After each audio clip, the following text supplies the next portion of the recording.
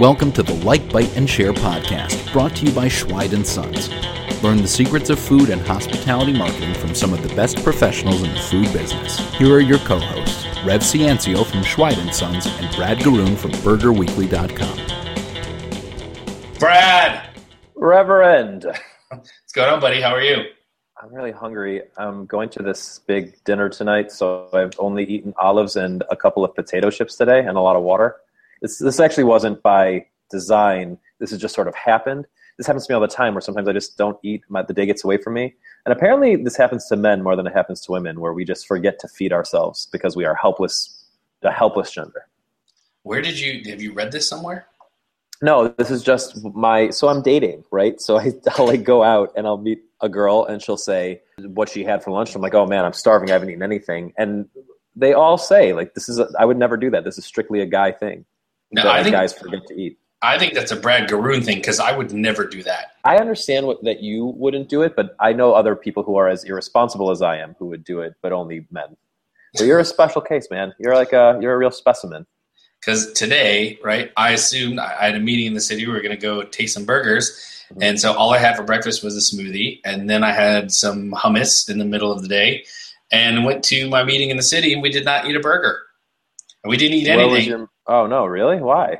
That's just not how the meeting went. And so then on the way home from my meetings, guess what I did? Got a burger? I went and got a burger. Where'd you go? There's a place in Fort Lee, New Jersey called Hiram's Road Stand. I don't have the full history on it. I just know about it. So here in New Jersey, there's sort of like this old school war between the hot dog guys, the Windmill, Rutt's Hut, Hot Grill, Callahan's. It's like an old Jersey thing. And Hiram's is one of them. And Hiram's is one of those places that people swear is the best hot dog they've ever eaten. They're deep fried like a Ripper and yada, yada. And ever since I moved here, I was like, I got to go.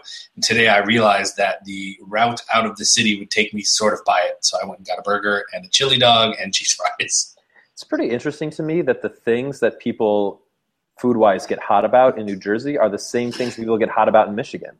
It is the same, and I think we could definitely go down a conversational path about who invented the slider, Jersey or Michigan. Yeah, but not like the hot dog thing too, the chili dog thing. They're not the same though. We should point out that a Coney dog in Detroit and a Ripper in New Jersey are not even closely related.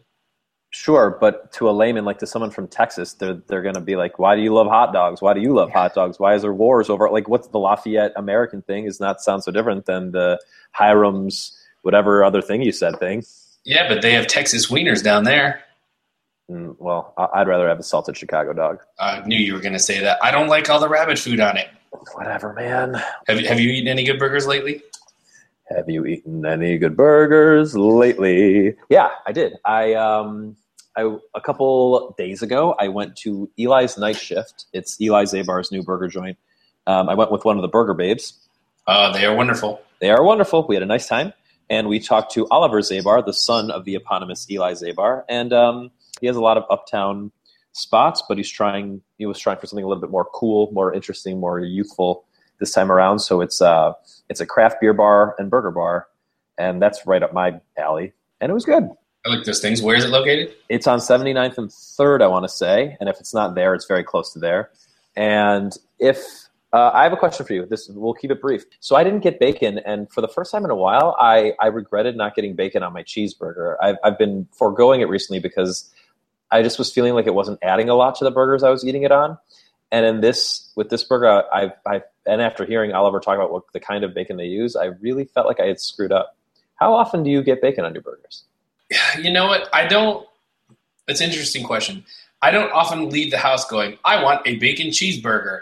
I know I will walk in and look at a menu and be like, yes, this is the burger that I want bacon on. Or if it's like the recommended burger, like, oh, when you get there, you have to get the blah, blah, blah, blah, blah bacon, then I'll go that route. But I generally don't. I'm not like, today's the day I have bacon on a burger. Yeah, I'm the same way. And there are a few places that I'll always have. Like if I go to Peter Luger, I'm not going to go to Peter Luger unless I want bacon. That's the reason I go there. So I'm going to put bacon on my burger. If I'm going to go to Atwood, I'm going to put bacon on the burger. If I go to Queen's Comfort, they do this candied chicken fried bacon. I'm getting that. But in general, I just don't feel like it's just like a little bit more salt and crunch. And sometimes it's just a waste of $2. I agree with you. By the way, 79th and 3rd, you know what happened only a few blocks from there? No? The very first meeting you and I ever had about this podcast. Where were we? We were at Bondurant's. Oh, yeah. That was a night. Pimento burger.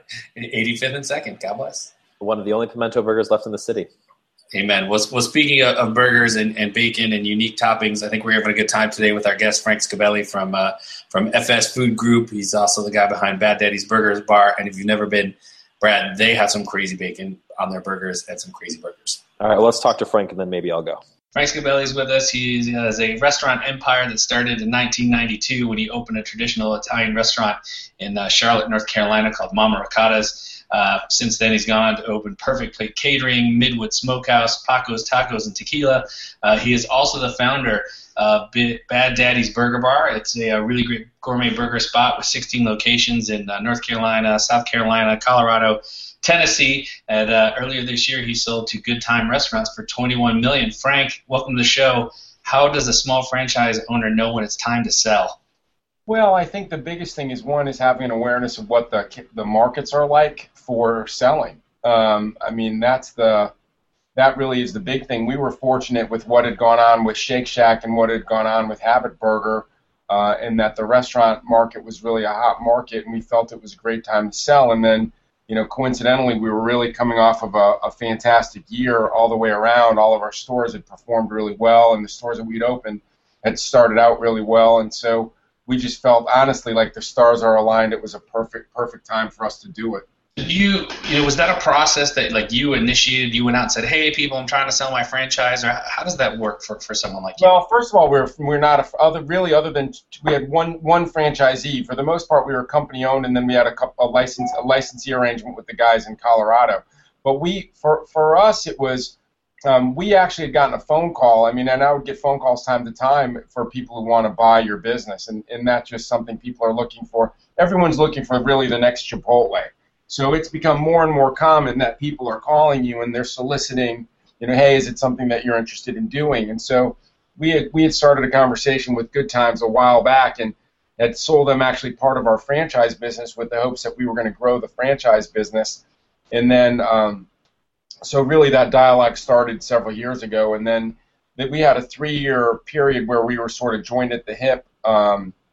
If we were going to sell, they wanted to have a first right of refusal, and just basically the more we discussed it, it was a good fit, and it fit their strategies very well, and it was a good deal for us as well. So how soon into the life of Bad Daddy's were you into a situation with Good Times? We opened in 2007. And so I think it was in 2012 we first started chatting, somewhere in 2012. We'd been open for a little bit, and we'd had a pretty good amount of success at that point, and then we just were continuing to plug along and do our thing.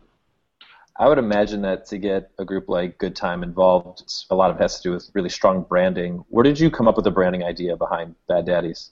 My Italian restaurant, Mama Ricotta's, we would drive from the Italian restaurant, and we would drive to my Mexican restaurant, and there was a location available.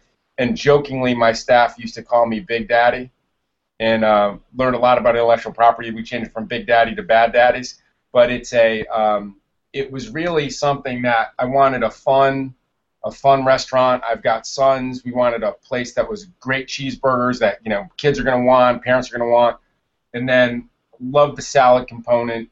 We have chopped salads at all my other restaurants. So figured why the hell not make create your own chopped salad. Then we wanted to do milkshakes. We said, okay, let's get the best milkshake guy ice cream guy in the country, and we found him, and he came in and did work with us and came up with this amazing soft serve recipe. So it was really just a situation of it evolving, and part of it, I'm a 70s kid, and a lot of the imagery in the store has to do with the 70s. So and a lot of it's really very popular in culture. A lot of comic books, a lot of sports. And so there's things that ended up just becoming really, really sort of iconic images that were fun, and it all came together. Now, did you bring in some level of consultant or some mathematician guy to tell you this looks good, that looks good, put that on the wall, don't serve this, or was this all gut Frank reaction? I didn't. It was really us coming up. We have a really talented team. We have a great team from a culinary standpoint, and it was really a situation of us, working through it. But no, I mean, I looked around. I mean, I've got other restaurants. We had a sense for what people were going to like, and the more we grew and we developed an idea, and we had, we did some really interesting burgers. We had a banh mi burger, which was sort of not people, now you see it, but you really weren't seeing a banh mi burger. We did just some interesting stuff, and then partnering with a very good meat company, getting great product, and we really didn't use a consultant. I mean, I have an MBA from Wake Forest, and did consulting when I first got out of grad school for a couple of years, but it's really more our team. So when do you decide to, say, put buttermilk fried bacon or pepperoncini or other, unconventional things on your burgers? We try it. It's like, I think, you try it, you see how the guests like it, you see whether we like it, whether we internally like it as a team, you see if it's something that you can repeat consistently. But the buttermilk fried bacon was a no-brainer. I mean, the minute you tried it, you're like, oh my God, that's going on the menu. That's just crazy. The pepperoncinis were one that we were like, okay, let's try the pepperoncinis. Let's try. And then the other thing that happened is we ended up got to be good friends with the Boar's Head guys, and so they would send us great cheeses to work with, and that was something we went that route, and got some really good product to work with that. So it was really more just trial and error, things that would sell. And some of it would be, I read a lot about food, like we're doing this Middle Eastern restaurant. So 2 years ago, I was saying, okay, let's do a chicken shawarma burger. And we're doing labna and doing a chicken shawarma spice burger. And, part of it was just sort of things that we wanted to do that were fun. Often in interviews, you're talking about your partners, your chefs, your servers, other employees. It's clear that you're a team-oriented guy and you're very reliant on your team. How do you keep a restaurant team motivated and focused? I think we get a lot of buy-in from what we do with our core team. I mean, I think they've had a lot of, anybody, if you've played sports, you've been on a winning team, it's a great adrenaline high. And so we have been fortunate enough where, we were Zagat's top 1,000 Italian restaurants at Ma Mercata's. We've had, top 50 tacos in the U.S. with Paco Tacos and Tequila. We have a lot of success with what we do in all of our categories. I just feel like, they want to see it happen. I mean, you get guys who, I think you met Paul at Burger Bash. I mean, that guy just fits the mold. He's a super talented chef from a culinary standpoint, but he's super creative as well. And then, what most guys don't, you have a lot of guys who are creative, but he's a guy that can make it work on the line every day and make sure that they're making it the same way every day. So I think it's really the success builds more success. So you mentioned a minute ago, with the labna and the chicken shawarma, you've got Yafo Mediterranean street food opening up. It's a pretty big jump. I guess maybe not, but you tell me. It seems like a pretty big jump away from a big burger chain. What's going on there? How did that start? But I'm an Italian American kid whose first restaurant was an Italian American restaurant. And then really more like a New York style pasta house is really what, old school Italian. And then went into regional Mexican, Cantina 1511, where we worked with like Patricia Quintana and some Susanna Trilling and some great named people who are, we worked with the guy he's in New York right now from Mexico City. His name escapes me right now. But we went to regional Mexican, then we went to Bad Daddy's, then we went to barbecue, then we went to, so it's really not as big a stretch as you would think. We tend to, do a lot of different concepts. The reason we wanted to get into Middle Eastern is we think it's a cuisine it's great food and it's not that well done in a lot of places. Like it's very well done in New York, New Jersey, very well done in Chicago, very well done in DC, very well done in LA. A lot of opportunity for growth. And we're seeing places elsewhere that are doing it. We're going to be making our own laffa bread, which is like a thinner pita from scratch, rotisserie spiced shawarma chicken. Rotisserie chicken with shawarma spicing. So it's not as big a stretch. It's really more, I look at it as a consumer, what food do I really like, what food do I think is really lacking in the market, and then can we execute it? Do you think you're afforded the ability to do that sort of creativity in menu design because of your location, like you said, not being in DC or New York or any of these major markets? I think that's a really good point. I've thought about that. I think it'd be a lot harder to do what I do in other markets. However, from what I understand from my friends who are chefs in New York, I actually think you get better culinary talent from not from the chefs. I think we get great chefs, but but I think you get a lot of good line cooks in New York and a lot of really, really, if you're a really good line cook and you want to make it happen, a lot of guys are going to New York. And so I think, would my talent be better and could we be able to execute better things? You get better ingredients in New York than you get in Charlotte. So I think, it's probably 6 of one, half dozen the other. But yeah, I think it doesn't hurt me that we're in Charlotte. But fortunately, when we've gone to other markets, we were very successful in Denver. Do you find that people in a market like Charlotte are willing to travel further for food, or are they still sort of like neighborhood, local oriented? Oh, I would agree. I would think it's the latter. I think it's really people are. I subscribe to that. Not in New York as much, but in other markets, a 3-mile radius. People eat 90-something% of their meals in a 3-mile radius of where they live and work. I absolutely would think a lot of it's that. Do we get people to come try us? Yes, we get people to come try us, but that's more infrequent. Your core customer is your neighborhood, which is what we've always subscribed to that. How many, and this will be anecdotal, but I'm curious, how many people have come into a Bad Daddy's because they first ate it at the airport? Gosh, I don't. I actually think it's a little bit the other way around. It's such a huge. Obviously we do extremely well there, and people see it, and it's a lot of exposure for the brand. But I don't know that a lot of people necessarily understand that we were, more than what was in the airport. I sort of think, we would do thousands of people a week per store. And so really to me, that was a bigger number, and that was really more where our focus was. But it absolutely helped. That store in the airport, I think the number that we looked at was 5 million people a year walk by it. So clearly it's a lot of great brand exposure. I'll tell you what, I'm getting to a point in my own life where if I have to have a layover somewhere, I will choose a layover where there's food I want to eat. And there have been several times going from New York to Cleveland, which you would think there are direct flights, and there are not, where I would choose to go to Charlotte instead of, say, Philly, because I know I can get a Bad Daddy's burger. Oh, that's great. That's awesome to hear. Thanks. I did that. We did that going somewhere. We went to Rick Bayless has Frontera Tortas, and we were, I was like, I would probably come through Chicago to eat one of these sandwiches. Oh, speaking of airports, I'm just curious. Not that you need to go to these places to be an expert in these foods, but I'm just out of curiosity. Have you ever been to Tel Aviv and had Mediterranean food there? No, actually, we're going to go next year. The Shai, who is our chef, has basically invited us to come. He lives not far from Tel Aviv, and he lives in Galilee, and he wants us to come, and I actually am really looking forward to it. So no, I have not.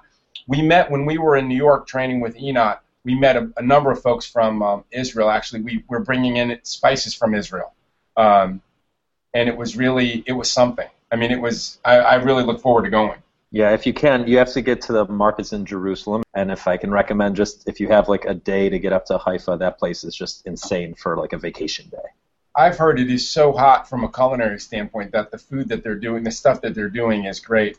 So I was actually reading up a bit of your bio today, and a couple of things struck me that I actually, this is sort of a horrible segue, but we'll do it anyway. You served on the National Dairy Board and the National Pork Boards? Yes. So why, as a restaurateur, did you do that? I have to tell you, those were really incredible experiences. So first of all, I didn't really know anything that much about it. I'm a huge, we're in North Carolina, great pork. I was doing, Cantina was big. Pork is really sort of the ultimate meat in Mexican cooking.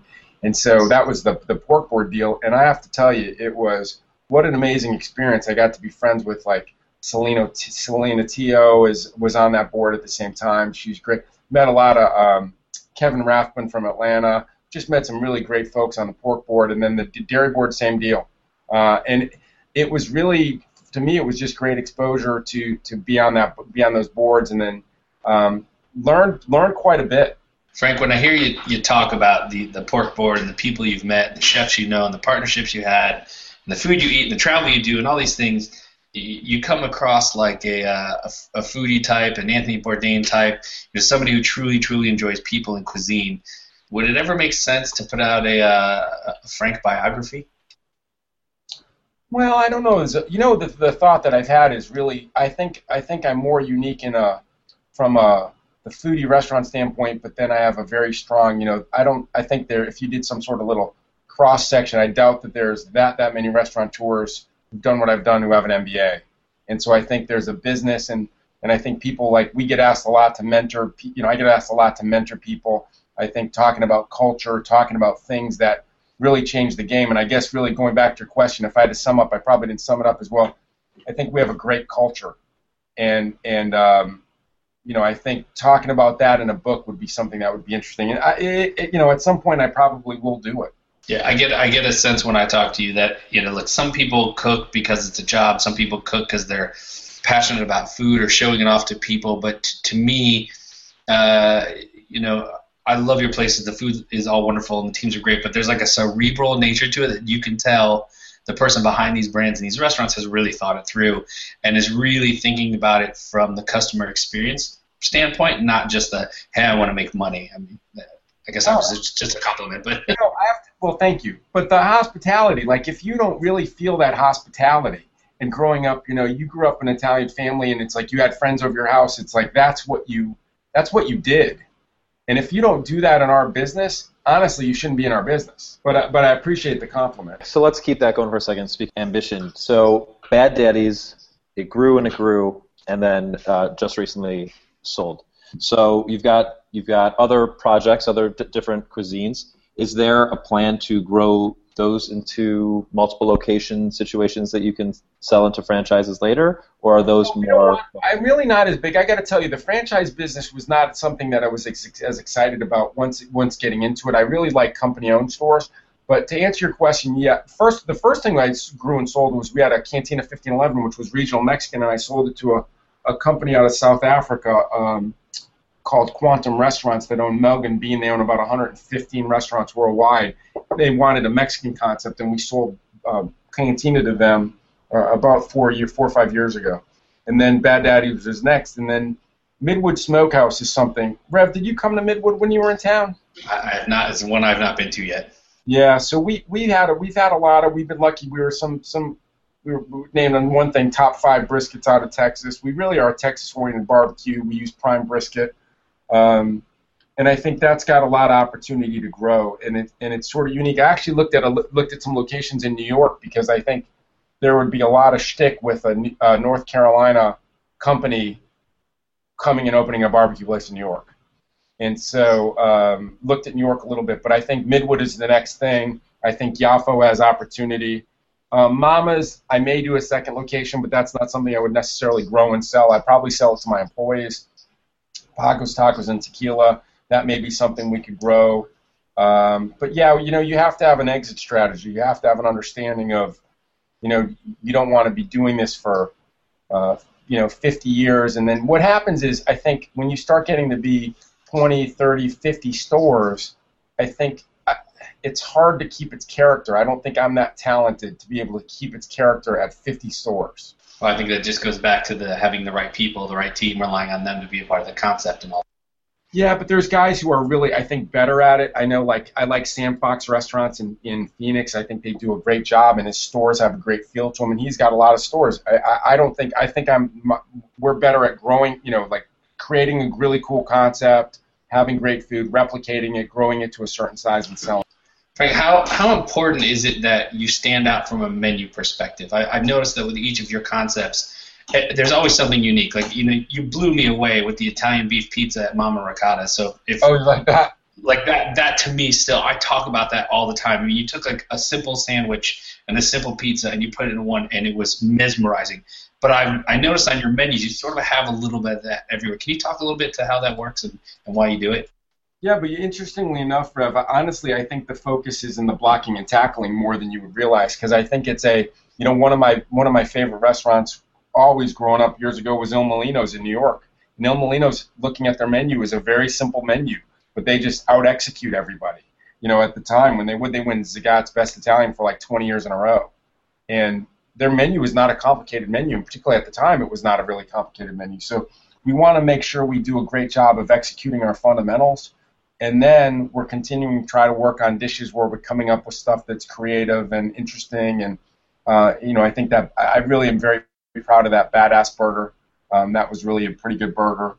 I really love the burger we did at Burger Bash with with the Gruyere and the caramelized onions, and that was a really good one. So I think we focus on having some things that are sexy, but as much as anything, we try to focus on the fundamentals.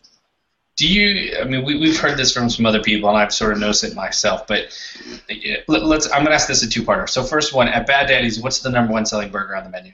At the time I sold it was a bacon. Actually, the number one selling burger was Create Your Own. Oh, really? So people just wanted to put on whatever they want to do, and that was part of the beauty of the concept, is that people would, and you would get some crazy stuff on burgers. You would get broccoli on a burger. You would get, chickpeas on a burger, stuff that you wouldn't even think would go on a burger.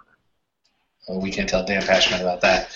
I've found that, like, right, so me or Brad or even you, we're into food. We're into things that I call our eye-licking good, and I see something like the Italian beef pizza, and I'm like, oh my God, I gotta have it. Yeah. Me being excited about that and being outspoken about it, I'm going to eat from the 20% of the menu that helps you draw in the people who, or from the 80% of the menu, or that's important in the menu making. I think it's extremely important. You got to have some stuff that's sexy. I think you're right. It's just that stuff. I think you have to keep plugging away at and finding things that you like and that execute well and that you can be consistent of, or a really interesting ingredient. That stuff. Those 20% items, they're just a lot of work and it's a grind to figure it out. And then when you figure it out, it's a great feeling. I'm going to start sending you my random food creation ideas then. Honestly, I would love to get it. Maybe that's something we could start on the website, Brad. Have people submit their crazy food ideas, and we send them out to the chefs and restaurateurs we speak with on the show. Yeah, that sounds great. Midwood, which is kind of fun, we've been doing some of the stuff you grew up in the 70s. So we've been doing pulled chicken tetrazzini with smoked chicken. Stuff that's kind of like, how do you take some American comfort food and put little a barbecue spin on it? And it's been really good. Yo, Frank, I won't lie. I ate at this place in Canton, Ohio called Smoke the Burger Joint. And okay. I ate a burger there that changed my opinion about how food is cooked. And I've not seen anybody do it since. So I'm going to give this one to you, and you should take it. I ate a smoked burger, and your first time you say that to somebody who knows anything about smoking food, they're like, why would you put a burger in for 8, 10, 12 hours? And you're right. But they didn't. So they were smoking the patty for about 12 minutes at a low temperature. Okay. And they know, these really smart guys, they know what time of day they're going to sell what amount of burgers. Right. So what would happen is you'd walk up to the counter and you order it. They'd pull it out of the smoker. They'd sear it really quick on both sides on a flat top and then stick it on a bun with a number of crazy items. And it changed my opinion about hamburgers. It truly changed my opinion about hamburgers. And honestly, that says a lot coming from you. You have a very informed palate. I need to try that. I need to check that out. We're going to, candidly, we get off the call, I'm calling our pitmaster and saying, hey, you need to try that. They basically decide. We're doing a smash burger style burger with pulled pork and cheddar. That's very, very good. But yours sounds very good. Brad, we need to go to North Carolina and visit Frank. Are you driving? I could drive. Well, I'm in. I think it's 70 today. So, it's also not a bad place to be. Sadly, creepily, it's almost 70 here today as well. Is it really? Yeah, things have not been great here. And I have already had a burger today, but that's okay. Well, speaking of burgers, Frank, we wrap the show the same way every time and ask the same 3 questions of our guests, so you're not going to be any different this one. What was your favorite burger from childhood? So you and I talked about this. I don't know if you recall, but far and away, without question, what inspired me a lot with the burger business is the White Hut. And I'm from Springfield, Mass. And in West Springfield, right by the Big E, there's an iconic burger place called the White Hut. And cheeseburgers with fried onions. And we would go in high school, and the place is unbelievable. I almost don't even want to go there again because I don't want to have it spoil the memory. But they were that good. Of all the guests we've had on the show, you're the only one that I knew what the answer would be in advance. And Brad, you'll have to go there too. Brad is on a current Mini Burgers Are Not Sliders kick, and it is a proper old school slider joint. It's not current, man. It's ongoing. It's never going to stop. People just keep getting it wrong. So that's interesting. I'd love to know what have you seen that's kind of cool? What have I seen that's cool in terms of sliders? Yes. It's all well. This is the thing that I love about sliders is no one's really doing anything cool. Everyone's doing it the traditional way, or not. Well, sadly, not everyone's doing it the traditional way. But the people who are doing it the traditional way are doing it right, and it's consistent. And that's what I like about a slider is I know what I'm going to be getting. Right. But I totally understand your hesitation to go back to a place that had such good childhood memories. It's happened to me a lot in my hometown of Metro Detroit, where I go back to places and it just doesn't measure up. But where have you had a good burger recently? I have to tell you, that burger we just did it at Midwood, where we did a third pound of the Schweid, our blend, our custom blend with chuck and brisket, and with pulled pork and cheddar. We use this local Ashe County Farms cheddar, just very simple, and garlic aioli, and it was really off the hook. And we don't sell a lot of them. People don't come to a barbecue place to eat a burger, but that was really, really good. Brad, we need to get down there and help out the 20% of Frank's menu. Come on. Yeah, fine. I'm good. I'm in. Frank, what's the one piece of advice you'd give to someone in the food marketing business? I think they need to be, you can't stop talking to your customers and talking to your wait staff who talk to your customers or your frontline people. If you're fast casual, it's your frontline people. Because I think you've got to listen to, getting back to that hospitality thing, you got to listen to what people have to say. Like we took creamed corn off the menu because guess what? Corn's out of season, and we took creamed corn off the menu.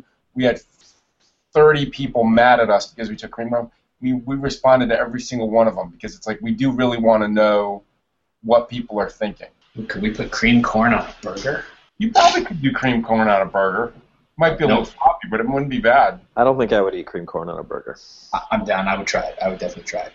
Well, you do like a Mexican street style creamed corn. Oh, like elotes? Yes. Oh, I'm back in. With like a little chorizo. Brad, we got to go to North Carolina right away. All right, we'll go to North Carolina, but first, Frank, why don't you tell people where they can learn about your various restaurants? Well, we have Midwood Smokehouse, midwoodsmokehouse.com, talks about Midwood Smokehouse, Pacos Tacos and Tequila.com, Tex-Mex, MaMercadosRestaurant.com. Yafo does not have a website yet. That's something that'll be up and running. But really, if you're coming to Charlotte, if you know anybody in Charlotte, they're going to be talking about our restaurants, hopefully. Awesome, great. Well, Frank, thanks so much for coming on. Thank you very much. Nice talking to you. Always a pleasure, Frank, always. You guys take care. Thank you. Thanks, everyone, for tuning in to another episode of Like, Bite, and Share. We hope you found today's interview insightful. If you didn't get a chance to write down everything, no worries. We take the show notes for you. Go to schweidandsons.com/podcast to find them. If you enjoy the show, we ask for one favor, and that's please give us a rating in iTunes. That helps us to spread the word to others who might find this valuable like you do. If you haven't subscribed to the show yet, please subscribe on your favorite podcast player so you don't miss a future episode featuring helpful tips from other professionals in the food marketing business. Stay hungry.